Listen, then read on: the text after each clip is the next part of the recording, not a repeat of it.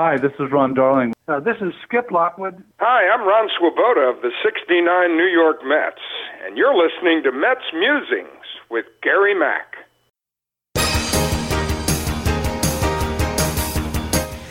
Now it's time for some New York Mets baseball talk.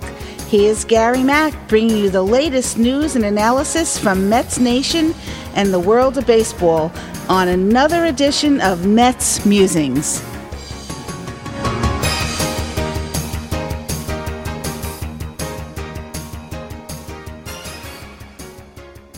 Hello, everybody, and welcome to a special edition of Mets Musing. It is opening day. It's a mere, 24 hours away as we record this. So we have got together a panel of the usual suspects that we have here all the time for our roundtable discussion to discuss everything about the 2021 Mets. Yes, that's odd to say 2021, but here we are, and we are going to introduce our panel, starting with Jeff Cohen from Baseball and Barbecue. Jeff, welcome. Thank you, Gary. The show.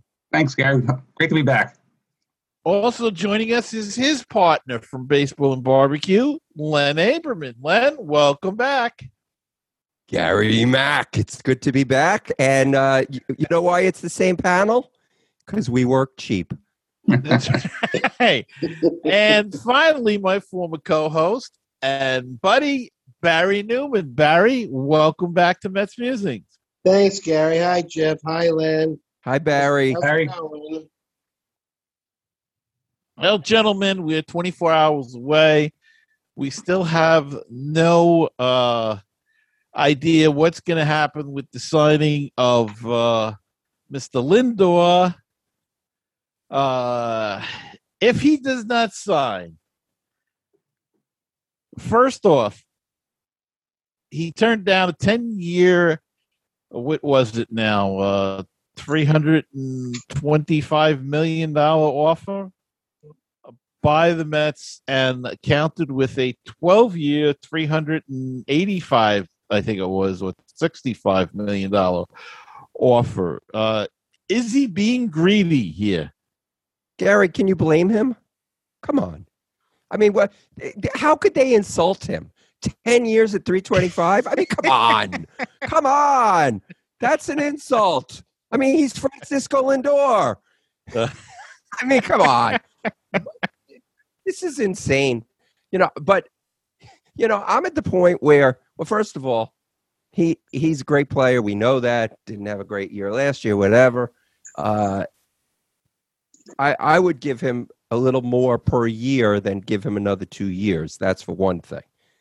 And second of all, at this point, come to a middle of the road. So is this the time, to quote Jeff at one point, to draw the line in the sand, or is this the time to just get it done and get the guy in there? And at that point, it's almost like what's a few million among friends. Jeff? Well, he's taking an awful big risk if he doesn't sign us. I mean, who turns down $325 million? Taking an awfully big risk, not only because if God forbid he gets hurt during the season, value goes down. There's the CBA is expiring at the end of this year. There's going to be a protracted work stoppage at the beginning of next year. Who knows what the finance will be like? The owner will say, hey, we lost money in 2020. We lost money in 2021. No fans, whatever. But I put together a list of what teams might be interested in him if he does go free agent. It's a very short list. I mean, I come down with really the Angels and the Mets are the only ones who definitely can use him. The other teams I have maybes would be the Yankees, but what are they going to do with Gleyber Torres? And, they got to pay a guy named Aaron Judge. So they're probably going to be out. The White Sox, they might be able to sign him. They might need a shortstop. They're getting pretty good. The other team I have on the maybe list is the Cardinals, but what are they going to do, $500 million left-sided infield? The Giants, They have money, but they're on the way down. They have a long rebuild process. I don't think going with him. The Phillies already have one $300 million player on there. Are they going to have another one? The Braves really don't spend a lot of money, and they're pretty good. The Diamondbacks. Other than that, who needs them? The Dodgers can spend money, but they'll sign Seager, for cheaper than Lindor. The Rockies have Story. They're going to pay Lindor more? No. The Cubs, Baez is going to be a free agent. Why don't you just re-sign him? So they're not going to go. And Astros, Correa. The Astros are on their way down. They're not going to pay Correa that much. And why pay Lindor more? So you have these free agency. He's going to have competition for signing next year. So he's going to be crazy to turn it down. Barry? Jeff, I agree with you as far as how many choices and the number of choices that Lindor will have are limited, although the thought did occur to me that the Yankees, who are always trying to outdo the Mets, and their shortstop is really a second baseman, just plain shortstop, might make a bold move for Lindor if he does become a free agent. And like Len said, but Barry, they already have Gary. They have Cole. They have Cole as a $300 million player, and they have Stan as a $300 million player. You're going to have a third Jeff, one? he was saying, as Len said, he was going to agree with me. You got to interrupt him. Well, I was going to. Thank you. How can they insult the guy? And it's so funny as I read all these social network postings about negotiations. This is part of negotiations. All I can say about negotiations is if somebody offered me $325 million for 10 years, my negotiation would be, where do I sign? And I've gone back and forth with the Lindor thing several times, starting with when the rumors were starting to be floated that he was coming to the Mets, which really started in December of last year, when Rosario posted on social media that he was the new shortstop for the Indians. And who knew a month later that both he and Jimenez would get dealt to the Indians, and the Mets gave up another, I think, fairly highly regarded prospect. Can't think of the guy's name, but he was fairly high up. Jimenez. Well, Jimenez, Rosario, and a third guy. Oh, Josh Allen. Josh Allen. That's right. Yeah, Josh Allen. But just at first I thought, and we've talked about this before, after having given up so much young talent, especially in the high-level minor leagues, that maybe that's just too much. But then thinking about it more, I mean, who would be crazy enough not to want Lindor as your shortstop for a season over either Rosario or Jimenez? And then finally, as I got to warm up to the idea that he would be a Met this year and for many years after, because thinking of how Uncle Stevie and his $14 billion would not let this guy walk. And then we get the events of last week. He's offered $325 million for 10 years, and he turns it down, which makes him look terrible. He's off to a terrible start in the fans' court of public opinion, even if he agrees to the deal between now and the start of the season, which I'm assuming will be tomorrow. And what's to say that his agent can't negotiate with Sandy during the season? I think this deadline is BS. And also, what's the harm of them seeing if Lindor, first to see if he likes playing in New York and seeing how he handles playing here, because it is different. And for every Mike Piazza, there are two Jason Bays. So what's the harm in letting the season start and seeing if the scenarios for Lindor work out for both sides? And what's to say if he has a great season, at the end of it, next year, they come back to him and they could offer him even more money than the $325 he turned down and the $385 for 12 years that he wants. I would just let it play out. Plus the fact, like Jeff said, there are a bunch of high-caliber shortstops if they don't get Lindor signed. There's Story, there's Seager, although he'll probably stay with the Dodgers. There's Correa, there's Baez, And the absolute worst case scenario, they have Ronnie Mauricio in the farm system, who they're hoping will be in the major leagues in the next couple of years, and all that money that they don't have to pay Lindor, they can just use for other players, one being Michael Conforto, who, from what I understand, they are further apart with than they are with Lindor. Yeah, that's what they say, and I would be more concerned about getting him signed. To me, he's more valuable than Lindor is. As far as I'm concerned, I wouldn't offer him another penny. He can kiss my royal and blue ass goodbye if he wants to. It's not going to bother me. And I do blame the Mets, though. They should have had a better idea of what he was going to ask for, whether it be 12 years or 10 years, and whether or not they were willing. If they knew or had an inkling he was going to ask for 12 and they wouldn't go there, then I would have never made the trade. But that's neither here nor there. I would never make a trade either involving two top shortstops, whether one was your starting shortstop, one was a prospect who showed good play. Either way, they still have Guillorme. Everybody forgets about Guillorme. He came up as a shortstop, and much like Alfonso did years ago, moved to different positions because they wanted him to, and he learned to play them so he could make the team.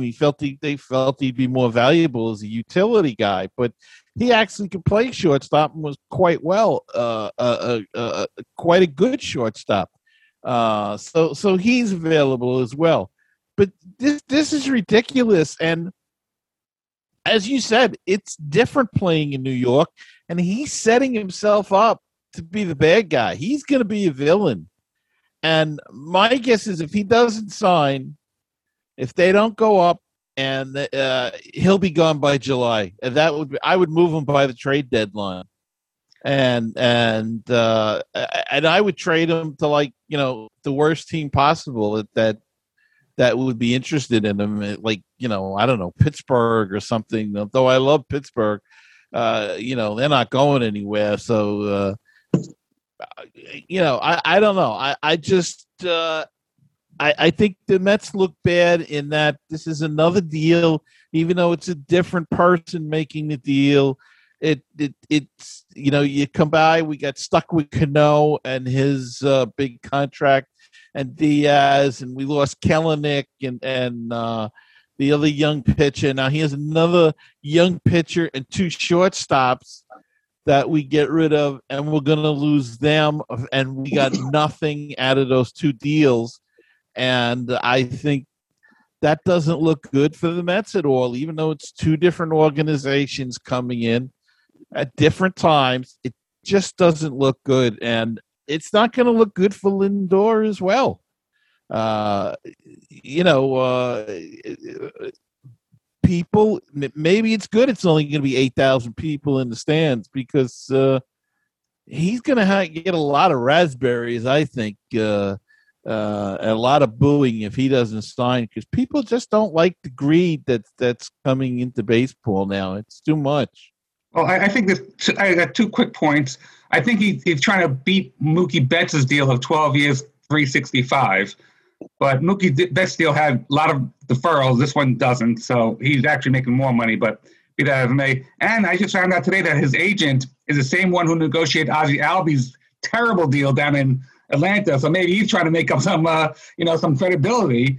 And if he doesn't get this up, maybe he loses clients, and he's trying to make up some credibility. Maybe he's a sucky agent.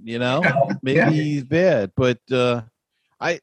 Take that money and go sign Conforto and Syndergaard. Give them extensions. I'd rather see those guys here. Conforto's homegrown. Syndergaard, not so much, even though he came here really at young, so you couldn't really call him as a homegrown, I guess. But I'd rather see those guys sign. Any thoughts on that? Who else should they try to sign, extend? Wait, can we just go back to Lindor for a second? Sure. Okay. I'm not a fan of these long-term deals. Okay. 10 years, we've yet to see one of those contracts that actually ever, played out and was great. Okay. But I think that right now you've got one of, if not the best shortstop in baseball. And you do need him. You need him a lot because you need him. He's gonna anchor your infield. Okay. The Mets defense has recently been porous, which it's interesting because porous and poor makes sense. So they've had a poor defense. And Lindor is important. You need to be strong up the middle. And Lindor is important right there. I understand he is ridiculous. He should take it. Okay. I know what Barry said. Barry, if somebody offered you that money, you would take it. I get it. Okay. I know there's an offer in the mail coming for you. But in this case, new owner of the Mets, Steve Cohen, this is the guy. He's got to get him. He's got to get it done. Sometimes the Mets have had to overpay. Sometimes they've overpaid for garbage. But in this case, I think you have to get the deal done. If you have to throw a little more money out, you're going to have to do it. Sign the guy. That's it. Sign the guy. Let's get on. Have our shortstop of the future. Okay. The other guys will get signed or they won't get signed. But you got Lindor. You can't trade him in July. You're going to be in a pennant race. Hopefully, and I'm sure we'll talk about it, hopefully this is going to be the year that we somehow get in the postseason. And you can't trade your star shortstop in July because he hasn't signed yet. So sign the guy. That's it. Drop the mic. I'm done. Goodbye.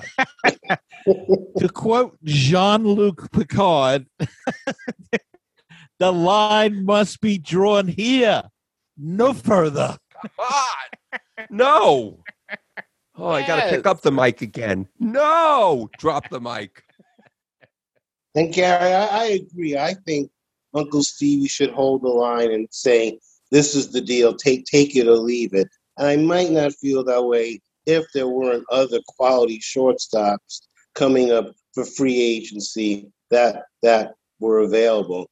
I mean, what is wrong with having Lindor for this season and then next year going out and signing a Baez or a Correa who are probably a step below Lindor but are excellent players, but you could probably get them for a good $100 million less total, and that gives you an extra $100 million, whether it's for Conforto or Syndergaard or whoever. I can't say I've really looked all that closely at next year's free agent class, but it would be like trading Rosario and Jimenez and the pitcher for Lindor and then basically replacing Lindor with an almost equally qualified shortstop and then just going forward with the team that way. So, like I said before, I would just let it play out. I wouldn't give, like Gary said, I wouldn't give Lindor another dime and hope he has a great season for the Mets.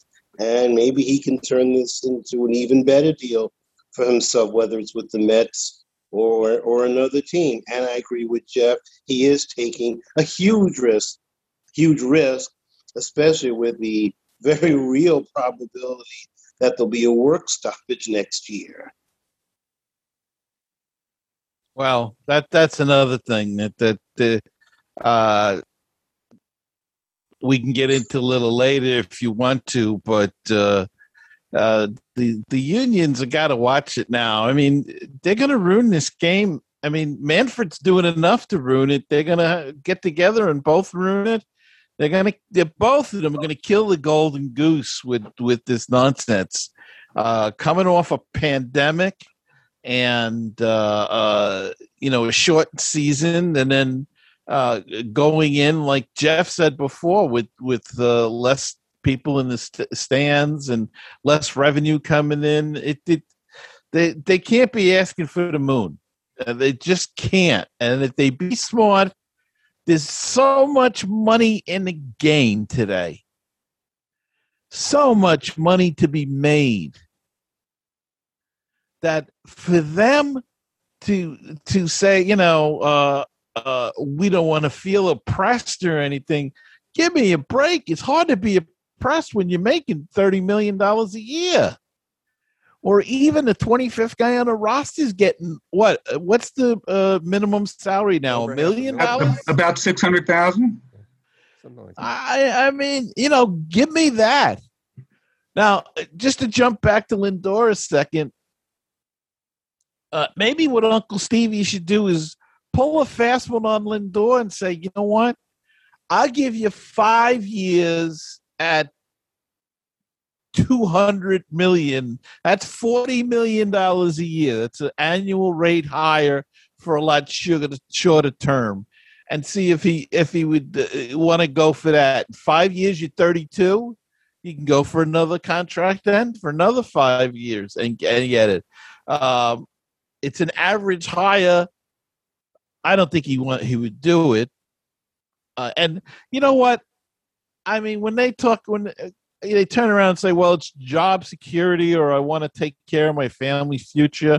You can't take care of your future with 1 year at $30 million. It's Latrell Sprewell all Or over in again. 10 years, There you go. 325. That extra $60 million is going to secure your future. He has to feed his family. Come on. You know, I heard an interesting stat today that all the free agents, between Lindor and Springer and Real Muto and Bauer, the Mets offered over $600 million, and no one has taken it yet. Is that crazy? This is the Mets. And maybe that means they don't want to play in New York Maybe. or play for the Mets. I don't know. That's nuts. Yeah. And but we'll see how it all shakes out. But let's get back to what are we think Conforto's looking for? There's not a rumor. I mean, looking for 8 years or something like that. I have no idea what he's looking for. I would think that would be in the range, but I've come to the consensus that he's going to go free agent no matter what. I mean, it's Boras is his agent. What's the point? What's the point to even speculate? Yeah. He's going free agent. And Syndergaard, what do you do with him? I mean, he's coming off of Tommy John surgery. He's a tough guy to extend. And here's another one. What happens if Stroman has a good year? He's a free agent too. I know he doesn't want to be here, but I'm sure he'll take the most money. I don't want. You know what? I find it very difficult to root for Stroman. His mouth is bigger than his talent. I would have never offered him $18 million. I don't think he's worth it, and I would not give him an extension. That's just my thought. I don't think he's that good. I don't think what has he truly done in the game to warrant an $18 million salary. I mean, it's just and he wants more. And if they do sign Lindor, he's going to be looking for that kind of money in years too. And I don't know. I'm just not a Stroman fan. I didn't like the trade. I don't know why they made it.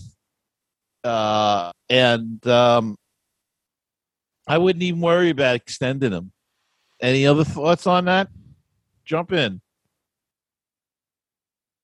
Nobody? No, go ahead. I don't know who the free agent pitchers are next year. Obviously I want Syndergaard back. I mean, he mostly grew up with the Mets, but you never know how he's coming off Tommy John, so who knows how he's going to react.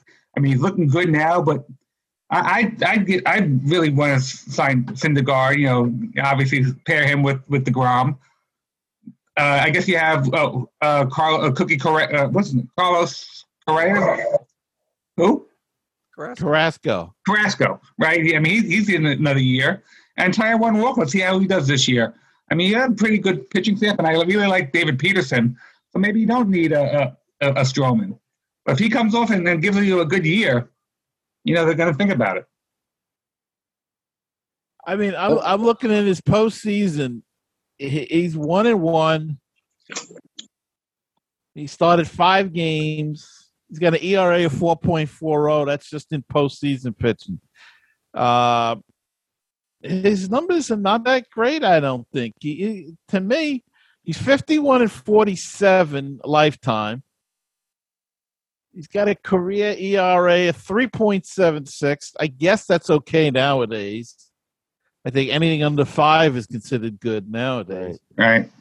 So, but I don't know if that's an $18 million a year player. I just don't. And no, he's not. He's not. I think he talks. He's got a big mouth.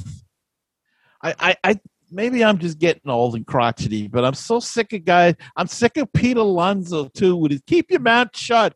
Go out and play the freaking game, please. He's Lindor's agent. If people don't know, he said, Lindor should get $400 million. Yeah, because when he comes up, if he keeps hitting, he wants that money too. Of course. They'll say, well, you gave it to Lindor. Yeah, you told but us now to. Because we gave it to him, you can't get it. And I think we did a roundtable shortly around the time the Mets traded for Stroman. And I remember going on the record right then and saying that I was not thrilled with the acquisition because I never felt that Stroman was a good fit for this team. I think he's an okay pitcher. Maybe on a decent team, he's a number 3 or 4 starter. But that's it. And on the Mets, him being a contact pitcher, he's just not a good fit here. And Gary, I agree with you 100%. He talks a big game. Mm-hmm. For that matter, so does Syndergaard. And the results just don't measure up. And on a team where the defense is suspect and outright awful at a couple of positions, I know there was a lot of social media postings after that legendary 22-pitch at bat by Guillorme to just make him the everyday third baseman and just send J.D. Davis out to pasture, which I think is totally ridiculous. But maybe that's when you play Guillorme at third, when Stroman is pitching, because he is a contact pitcher.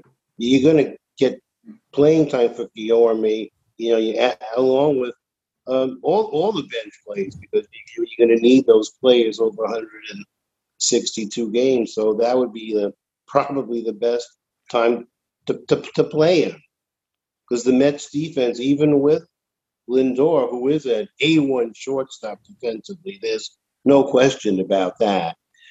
It is still well above average at shortstop, and well above average at catching, and everywhere else it's either adequate, below average, or well below average. Can I just say something about Syndergaard? No. Syndergaard, thank you. Syndergaard has, remember, he bulked up that year, thought he was actually really was Thor, and hurt his lat, right? Had a lat tear. Basically, went that season. The Tommy John, where, you can't play seems like every player, pitcher, even, position players need Tommy John. But let's see Syndergaard actually do it for a while, especially now coming off Tommy John. So the issue with Stroman is I think you've got to keep him around only because pitching is not as, our staff is good right now, but we're one injury away from, having issues. Carrasco was supposed to be in the starting rotation. Now he's not yet. Syndergaard, we keep saying, well, he'll be up in, like June or something. How do we know? We've seen pitchers that have had issues coming back from Tommy John surgery. So I just think, now I'm not saying you give Stroman tons of money, but I think right now we need Stroman here just because the rotation is not as overwhelming as we think it is. And that leads us into our next subject. The one thing I will say about Syndergaard, that Barry brought up the point that he got a big mouth as well, and what has he done?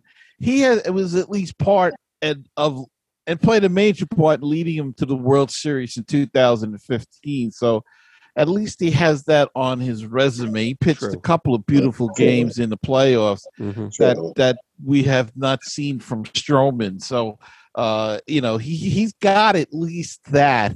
and he's handled the pressure in New York in a World Series. So he's got that in his resume where Stroman doesn't. But let's talk about the rotation. Len started us off, says he doesn't think it's strong enough, or whether or not it can withhold amount of injuries. They've had an injury to Carrasco. It has question marks. That's what. Well, and I think it's always a question mark in anything. But what do we think of the rotation, Jeff? Well, the rotation, I think every team has the same problem. Starting pitching is always question marked. Luckily for the Mets, we have the best pitcher in the world on our team, Jacob deGrom, where I saw recently where all the prognosticators on SNY said that he's going to win the Cy Young Award, and possibly he will. Him, and you have a healthy Syndergaard, which is, when he comes back in June or July, that's pretty good. Carrasco, he's a very good pitcher, but again, he's out now, so you never know with injuries. I think our starting pitching is just as good as anybody else. Compare him to the Nationals. They have three guys. Scherzer's getting older. Strasburg's been hurt. Their other guy who's the lefty who's not doing too well. So, every team has question marks in pitching. And the pitching, they only go 5 innings. So they should be healthy, but they never are. I mean, these pitchers, they only go 100 pitchers nowadays, yet there's more injuries. Go figure. I can't figure that. But I think our rotation is just as good as anybody. I worry about the bullpen, but I'll get into that later when I have a debate with Len. Barry, rotation. Yeah, I agree with Jeff. The starting pitching is not as important as it used to be because, like he said, starting pitchers only go 5, maybe 6 innings if they're fortunate to be on the right team. And I know we're going to get into this later, but I think the Mets bullpen is going to be better this year. In fact, I think it might be better than the starting pitching. And I know I kind of bash both Stroman and Syndergaard. When healthy, they're still both quality pitchers. And I think most any team would take them on their staff, even though they talk better than they pitch. They're still quality pitchers by all major league standards. I think Ty, however you pronounce his name, number 99, Walker, the guy they got from Toronto, I think he's going to be a very nice acquisition, and it may end up being the Mets' number 2 starter. And even though it's a short season, and like I said numerous times before, there's really not much you can take from last year because, as we all called it, an exhibition season. But the little that we saw from David Peterson, I think we'd all agree we liked. So I think he'll be okay. So I think the Mets starting pitching is comparable to anybody else's, but it's gonna come down to health, depth, the bullpen. The same old. And it's really that I think it's as simple as that. The bullpen will really decide the fate of this team. I think it's going to be improved. And keep in mind, as far as Peterson's concerned, he I believe he made the jump from Double-A, didn't he? I looked at Jeff to see if he's shaking his head. I think so, but he was a college pitcher, so he had more experience. Right. But still, it's still a big jump, and handled it well, and now he's got a year's experience under his belt. So, that's going to help. And I just think if they can weather the storm, if they could have and we have no love for Joey Lucchesi. I mean, the guy pitched well in spring training, looked pretty good. So if he can pitch decent and hold up his end of it, and Tajon Walker and everybody else, and then in hopefully May, June, July, even August, if it happens, you get a Syndergaard and a Carrasco back. That's like making a major trade to get 2 frontline fresh starters into your rotation, and hopefully, Syndergaard will be okay. And we know Carrasco is a quality pitcher. It's just that he had this little what was it? His knee now? What? Hamstring. Hamstring. Or yeah. So, I think it looks promising that way. But we did mention, Len, did you want to comment further on the rotation? One thing is obviously the biggest issue that the Mets would face this season is an injury to DeGrom. That is probably something they don't overcome. As far as Carrasco and Syndergaard, one of them must come back strong during the season for them to have a chance. It would be great if they both came back, but I just don't know what Syndergaard is going to be, of course. Carrasco, I think it's a hamstring. I'm not sure that it's, Yeah. You're right. Yeah. But, you got you got other teams, that the Dodgers, world championship winners. I mean, we don't want to be just as good as other staffs. We want to be better than other staffs. And we're not better, maybe as good as some, but not all. So let's keep our fingers crossed that those guys come back. Well, the bullpen came up, so let's discuss the bullpen situation. How do you guys feel about the bullpen?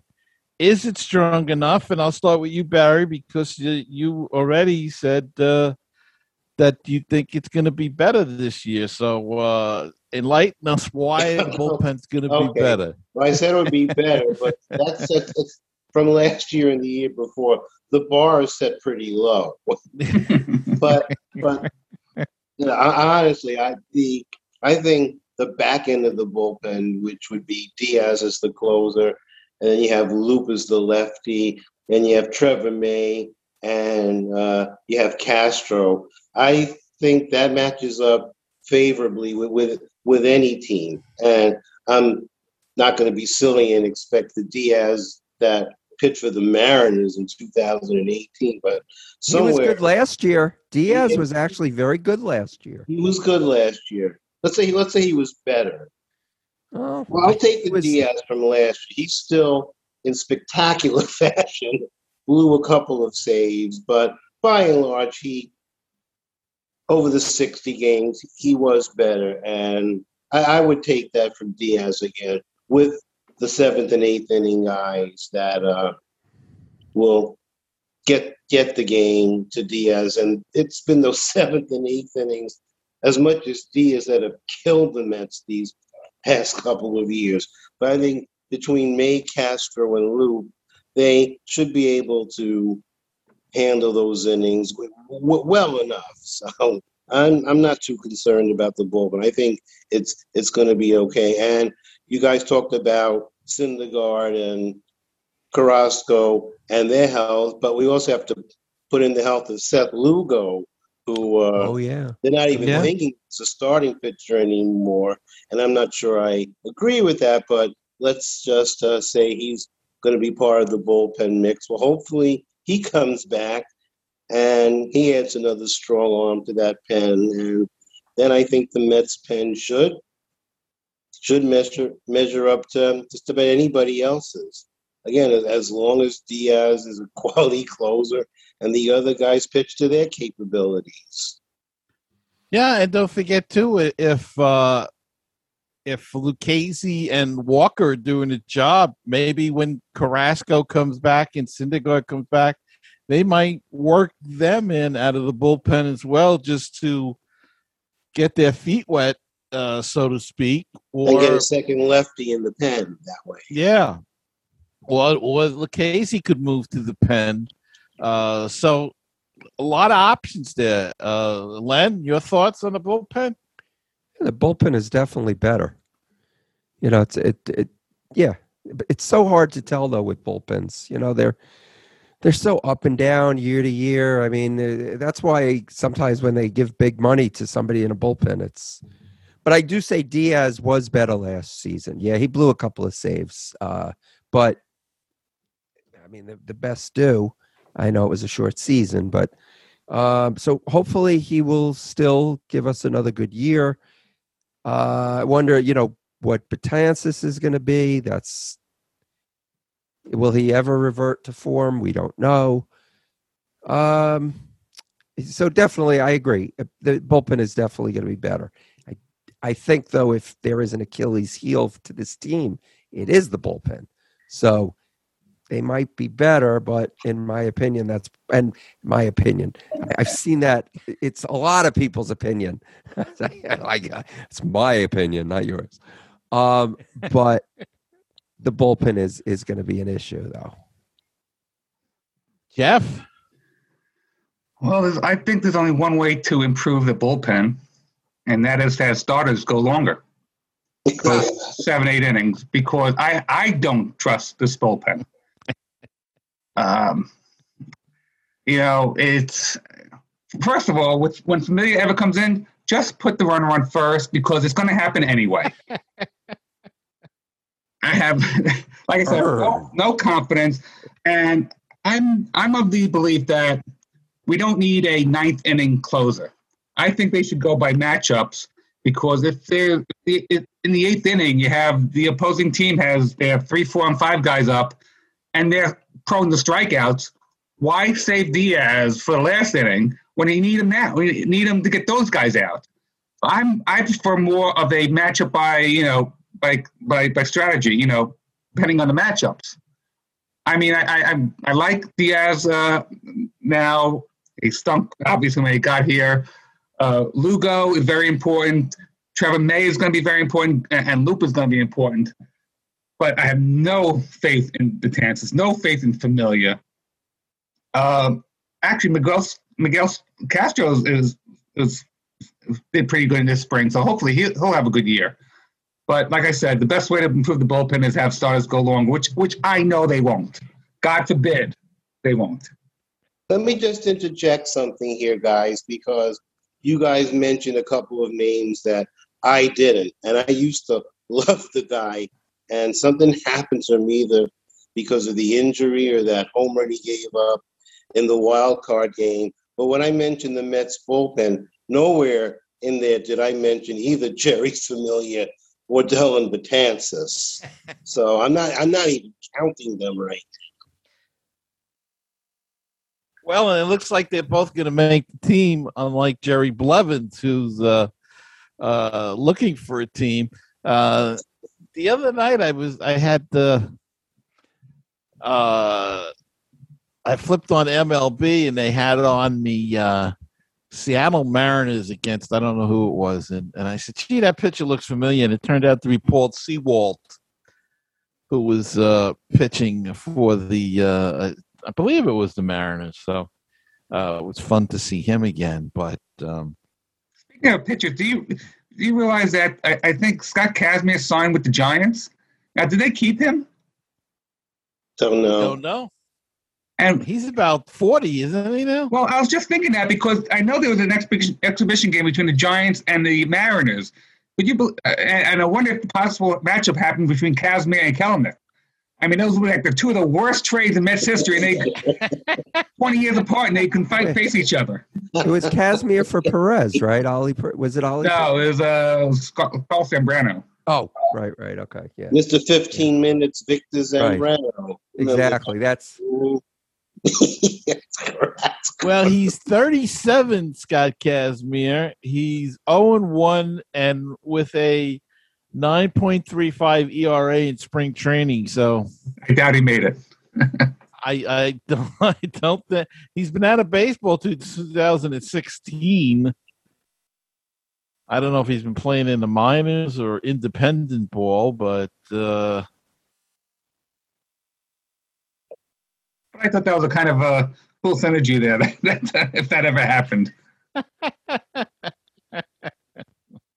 And I'm going to New Jersey now. I didn't even remember this guy that had been picked up by the Mariners. So I can place a bet either with FanDuel or DraftKings that Sewald will lead the American League in saves this year.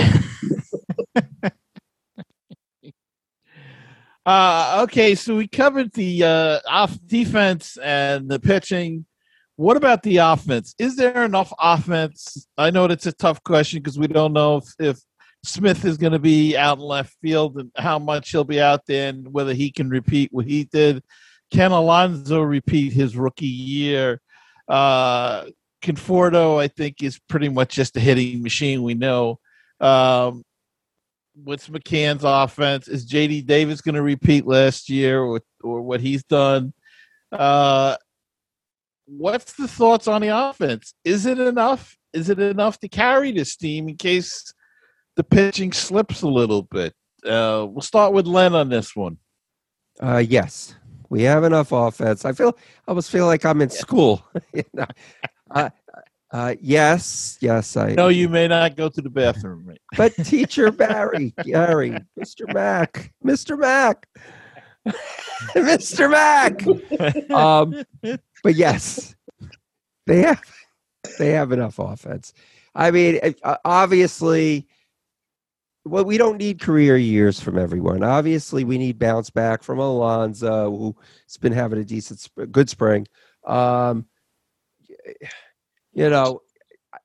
it stands right now, yes, they should definitely have enough offense. Barry? Yes and no. Yes, being that the names, you would look at the names and you would say, absolutely. And like Len said, a lot hinges on getting a bounce back year from Alonso. But when you look at that lineup, you're going to have either McNeil or Dom Smith batting sixth. J.D. Davis is going to bat seventh. So that's a pretty formidable 1 through 7. The no part of it is, as good as the names look and as productive as they've been, it comes down to, like with the pitching, it comes down to the bullpen pretty much. It comes down to getting hits with runners in scoring position. Most of last year, the Mets either led the league or near the top of the league in batting average, but they were toward the bottom in runs scored. It all came down to they seemed like they could never get a run in from third base with less than 2 outs or drive that runner in from scoring position. So they can get all the hits they want, but if the hits don't translate to runs, what good is it? They need the big hit, the 2-out hit, get the runner in from third with less than 2 out. And if they can do that, their offense is as good as anybody's, except for, well, maybe not the Dodgers, but the Dodgers are better at everything than everybody. So I don't even count them. But the Mets offense does stack up to most any other team. Jeff? Barry makes an excellent point. They really have had trouble the last few years getting that big hit, getting that runner in from third base. They can get runners on, but just can't get him over, can't get him in because for some reason they always try to get the long ball. Which, by the way, I think Alonso is going to be very, very good this year. I think they got a really good offense. I know McNeil only batted like 109 in spring training, but he'll be fine. Alonso, I think Dom Smith is going to have a good year. Conforto, obviously. J.D. Davis, I think, will do pretty well. He will be spelled out, during the late innings for defense. But he's pretty good offensively, too. And let's not forget Brandon Nimmo, who really is, nobody thinks of this, but he really is one of the top run producers in baseball. He gets on base. He knows just how to get there. He's on base, over 400 OPS. He's excellent getting on base. So him and I guess Lindor is going to be the table setters. And it's up to Alonso and Smith and McNeil and Davis and Conforto to get him in. And you know what? Take advantage of the shift. Michael Conforto, they're shifting you. Go the other way. You know what? Even if you have to just push a bunt down there 3 or 4 times, they're going to adjust, and then you have a bigger field. Take advantage. If they give it to you, take it. Yeah, it looks like a line drive in the scorecard, as they say. Nobody's going to know if you bumped it down third or if you hit a line drive. So, I agree with all you guys. I think it's enough, but it's all going to determine upon injuries and who stays healthy and who bounces back from last year. And fatigue and all of that. Now, over the winter, probably the hottest topic, other than the Lindor trade, was the return of the black jerseys. And now Steve Cohen says that the black jerseys are back. Any thoughts on the return of the black early 2000 era, I guess, or 1996 to whatever they wore them to, era jerseys? Jeff, I'll start with you. Much to the chagrin of Harry Rose, let me say that. This was a very important subject. This is had old Metville going crazy. Listen, I don't care what uniform they wear. Just win. It doesn't matter to me. I wasn't really caught up in that whole black jersey thing. I mean, I guess it's good fodder for Twitter and Facebook, but really, just win, baby. Who cares what? Does that mean the black hats are back too? Maybe. You know what? As long as they can sell it, make a buck, they'll do it. They'll bring them back. I remember the black and the blue brim hats they had too, and then they kind of phased those out and went with the black. Len? So I do this podcast called Baseball and Barbecue with this wonderful co-host of mine, Jeff Cohen. So we just have good-natured barbs, but I'm gonna quote my wonderful co-host Jeff Cohen. If they give it to you, take it.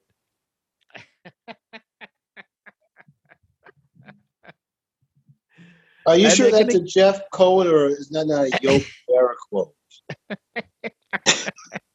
Well, Jeff did just say it, so. Barry, are you ecstatic about the return of the black jersey? I always like the black jerseys, but of course, like you guys said, it's just a uniform. If they win, I don't care if they wear those uniforms at the shorts that the Chicago White Sox wore in the 70s. As long as they're winning games, who cares? By the way, I went to a one of the Mets Fan Fest thing years ago. The Queens Baseball Convention. Yeah, they had a panel. There was this panelist up there who actually kept statistics on their winning record, the win-loss record, which uniforms they were wearing. Different combinations of the jersey, the hat, the pants, and this guy was crazy. I mean, each day he had laid out and what uniform they won and the score, and he actually kept statistics. Well, I guess it's important to some people. And he has a podcast. He might. It's called Mets Musings. No, not those guys. Oh, maybe people know Mets Musings, yes, but. Doesn't everybody have a podcast now? Or had one. One other thing about the offense. Don't forget, we have a much improved bench this year.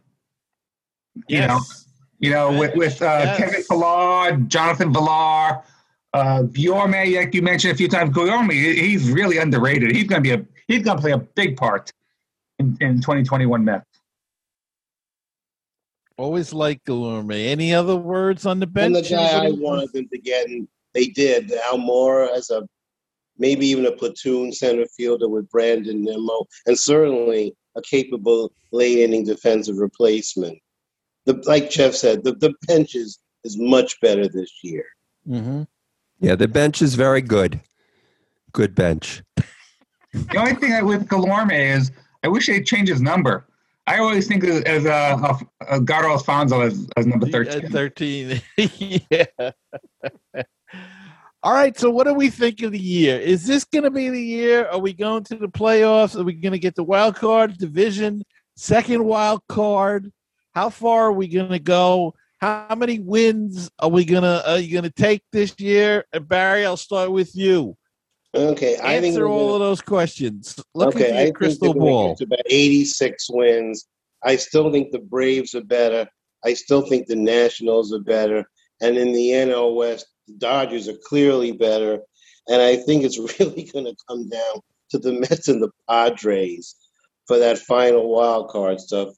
The Padres spent a fortune on free agency, and of course they gave Fernando Tatis, which may have some influence on what Lindor is trying to do, that ridiculous contract off of what amounts to one full season in the majors. But winning in the wintertime does not always translate to winning during the season. But the Padres, on paper, look like a hell of a team now, with especially picking up Darvish and Blake, Mr. 4 2/3 inning Snell.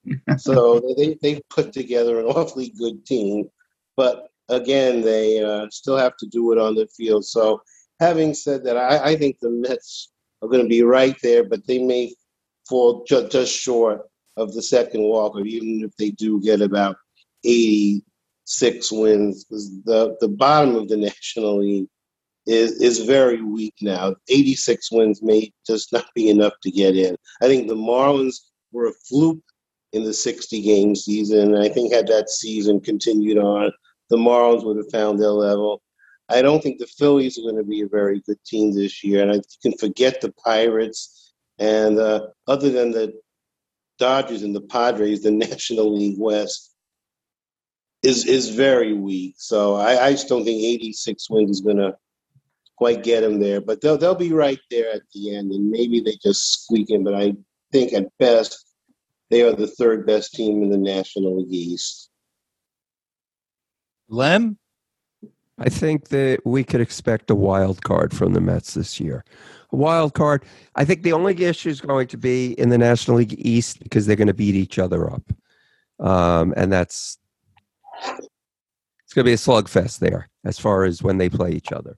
But I say, this is probably one game better than they will be. But I say 89-73, and they do get a wild card. Okay. Jeff? Well, I'm going to go against you guys, and I'm going to pick them for the win the National League East. I think they are better than the Nationals. I think the Braves are very good. I think Braves will get that wild card spot, but I think the Mets are very good. I hope their pitching, holds up, and I think that's going to take them, along with their improved offense, to win the East. And I think, like I said, the Braves are very good. They're going to give them a tough time, and they'll be a wild card. And just to round out the National League, I think St. Louis, Dodgers, and the Padres. Okay. I'm going to say that I don't think they make it. I think this is an 85-win team. I don't think they'll qualify for either. I think the second wild card will probably take about 88, 89 wins, like Barry, I think, mentioned.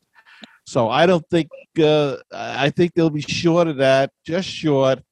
And I think the Braves are a better team. And I think the Braves pitching staff is much underrated and could possibly be better than the Mets. And I'm not sure if they're the third best team in the East. I would say maybe the Nationals are starting to fade. And I think they could be on a par with the Nationals right now. So it could be close there between the Nationals and the Mets for the second best team in the league. But I just there's just something lacking still, I think. And I haven't been able to put my finger on it. But the consistency I'm still not seeing there. And, of course, we will have to see more when the season starts. But I'm not sure of Rojas yet. And it's just a gut feeling, but I don't think they make it. I'm going to go with 85 wins. They'll be much improved, but they'll be in it to the end, but I think they'll fall short. Can I make a bold prediction?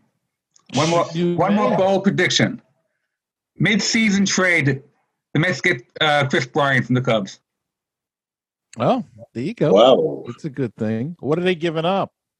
I don't know yet, but the Cubs are, trying to cut payroll. They're going different direction.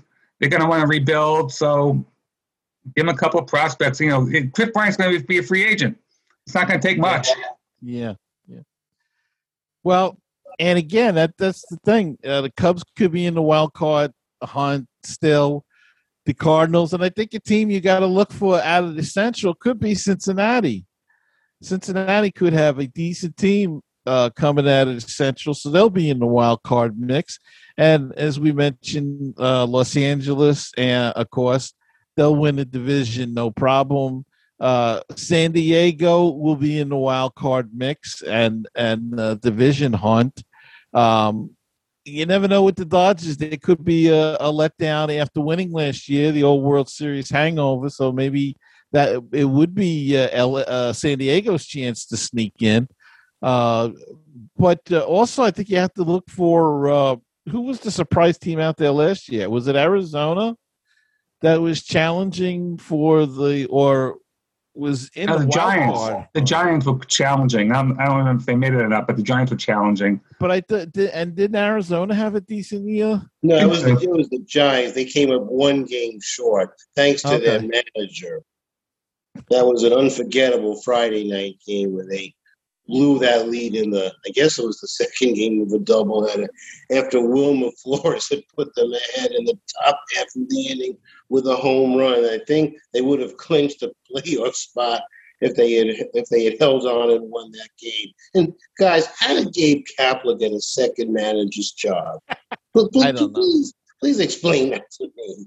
And also, I think you got to watch the Brewers. They're always there, so they could be in the mix for that second wild card as well. I agree with Jeff. I think the Cardinals, now that they have those bookend infielders with Arenado joining Paul Goldschmidt, I think the Cardinals breeze to the Central Division title. I don't know. I'm not sold on their pitching yet, but we'll see. And well, this was an interesting get-together, and we covered a lot of ground, and I want to thank you all. Jeff or Len or both, do you want to pitch your that little podcast that you two do that we never hear much about on Mets Musings? Len's the pitchman. Go ahead, Len. Oh, jeez. Well, can I just say to Barry, we're not going to talk about your manager getting a second job until somebody could tell me why Willie Randolph never got a second job.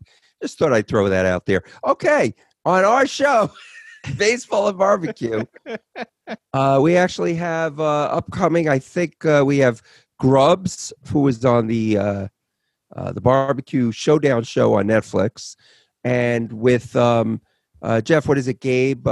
Dave Berger. Dave Berger, right. Ballpark, no. Freakish injuries. Yeah, freakish injuries. Right. So we're going to have Berger and Grubbs, one talking about injuries, one talking about smoking meat and Netflix. That's going to be on our next one. But on the one we just released, we had Anthony DiComo talking about his book on David Wright, the captain. We had him. Jeff, what else? What do we need more listeners for? Well, coming up, we have really some interesting baseball guests and barbecue guests. But from the baseball side, we have an official scorer named Stu Thornley, who does the official scoring for the Minnesota Twins. We had a great conversation with him. He will not take bribes. No, he will not. We have an author, Lou Friedman, who wrote a book on Cy Young. We have Bill Nolan, who wrote a book on the life of the umpires. That's interesting. And we also have former Major League player Jerry Royce coming up. And he's going to be on a show with former New York Jets center Nick Mangold, who has a barbecue sauce. So that's we're looking forward to releasing that one in a few weeks. Yeah, we have a lot of stuff. I only just said to give a quick plug here, not to give you a whole itinerary. I mean, come on. I did listen. Well, we work cheap, but we don't work for free. Go and listen. I listen all the time. It's a great show. And I had Lou Friedman on. I spoke to him about the Warren Spahn book that he put out. On the Baseball Talk radio show. That's my other show. I might as well get a plug in there. as you see below there, if you're watching the video, the Baseball Talk Radio Show. Do that with my good friend Rich Baxter. And that's on anchor.fm/Baseball Talk Radio Show. Go check it out. It's on YouTube as well. We do the same thing. We do a video like this. So you can see our handsome faces, our good looks, and enjoy a little bit of a different thing, like something like this, maybe. Look at that handsome guy. Well, people have to watch this now. Now you have to, if you're listening to this, you need to go watch this. Well, I've always looked forward to the Baseball Talk Radio Show when it's released usually on Sundays. Thank you. Yes, me too. I love that show. Barbecue was a wonderful podcast, and just for the record, salmon on the grill tastes tremendous. Yeah, these guys do a great job, and we'll edit this all out, of course. But no, we'll keep it. Wouldn't expect anything less. I want to thank you all for coming on the show tonight, and I want to thank you at home for listening. Hope you enjoyed our little panel, our get-together, our round table and discussion of the upcoming baseball season. And I hope that you'll remember to subscribe to Mets Musings by going to Apple Podcasts, Google Play, Castbox, wherever you listen to or watch the program, YouTube as well. Hit that subscribe button. It helps us build our community and expand to new listeners. So until next time, hey, enjoy opening day. And remember to keep the faith, stay optimistic, and let's go, Mets. And let's go, Mets. And I will see you next time on another edition of Mets Musings.